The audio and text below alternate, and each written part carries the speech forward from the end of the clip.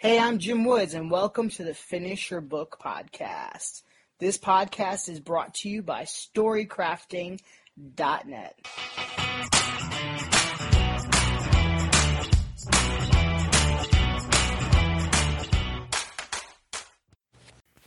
Hey there. Today I've got a tough question for you. Are you ready? Do you trust yourself?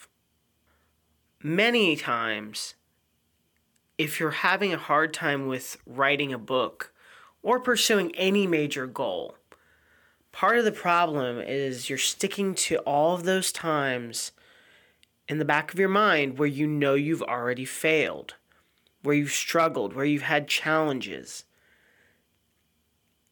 And that actually creates a residue. And this residue is also called the Z effect. It lingers with you. It turns into fear. It turns into doubt. It shatters your confidence. And it tells you little things like you'll never finish your book. I struggle with this. You struggle with this. I think anyone who has not written several books struggles with this. And it's really common. Yes, this is a fear thing, but it's also doing what you say you're going to do. That's one of the best ways to build trust with yourself. So if you're marking off a time on your calendar to write, or you have goals and you just kind of break them, all of that adds up.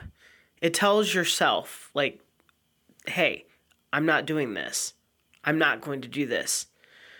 That basically all of those little reminders you set don't matter. So be honest with yourself. I think this is a real challenge. Be honest with yourself so you can trust yourself. And it takes time. This is a process. I'm not saying you're going to be able to trust yourself today. But one thing you can do is set a goal.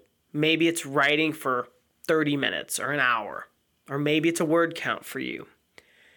Set a goal today that you know you can achieve and go do it. Okay? It's a process. And that today will help you learn that you can trust yourself. Thank you so much for listening, and I will see you next time.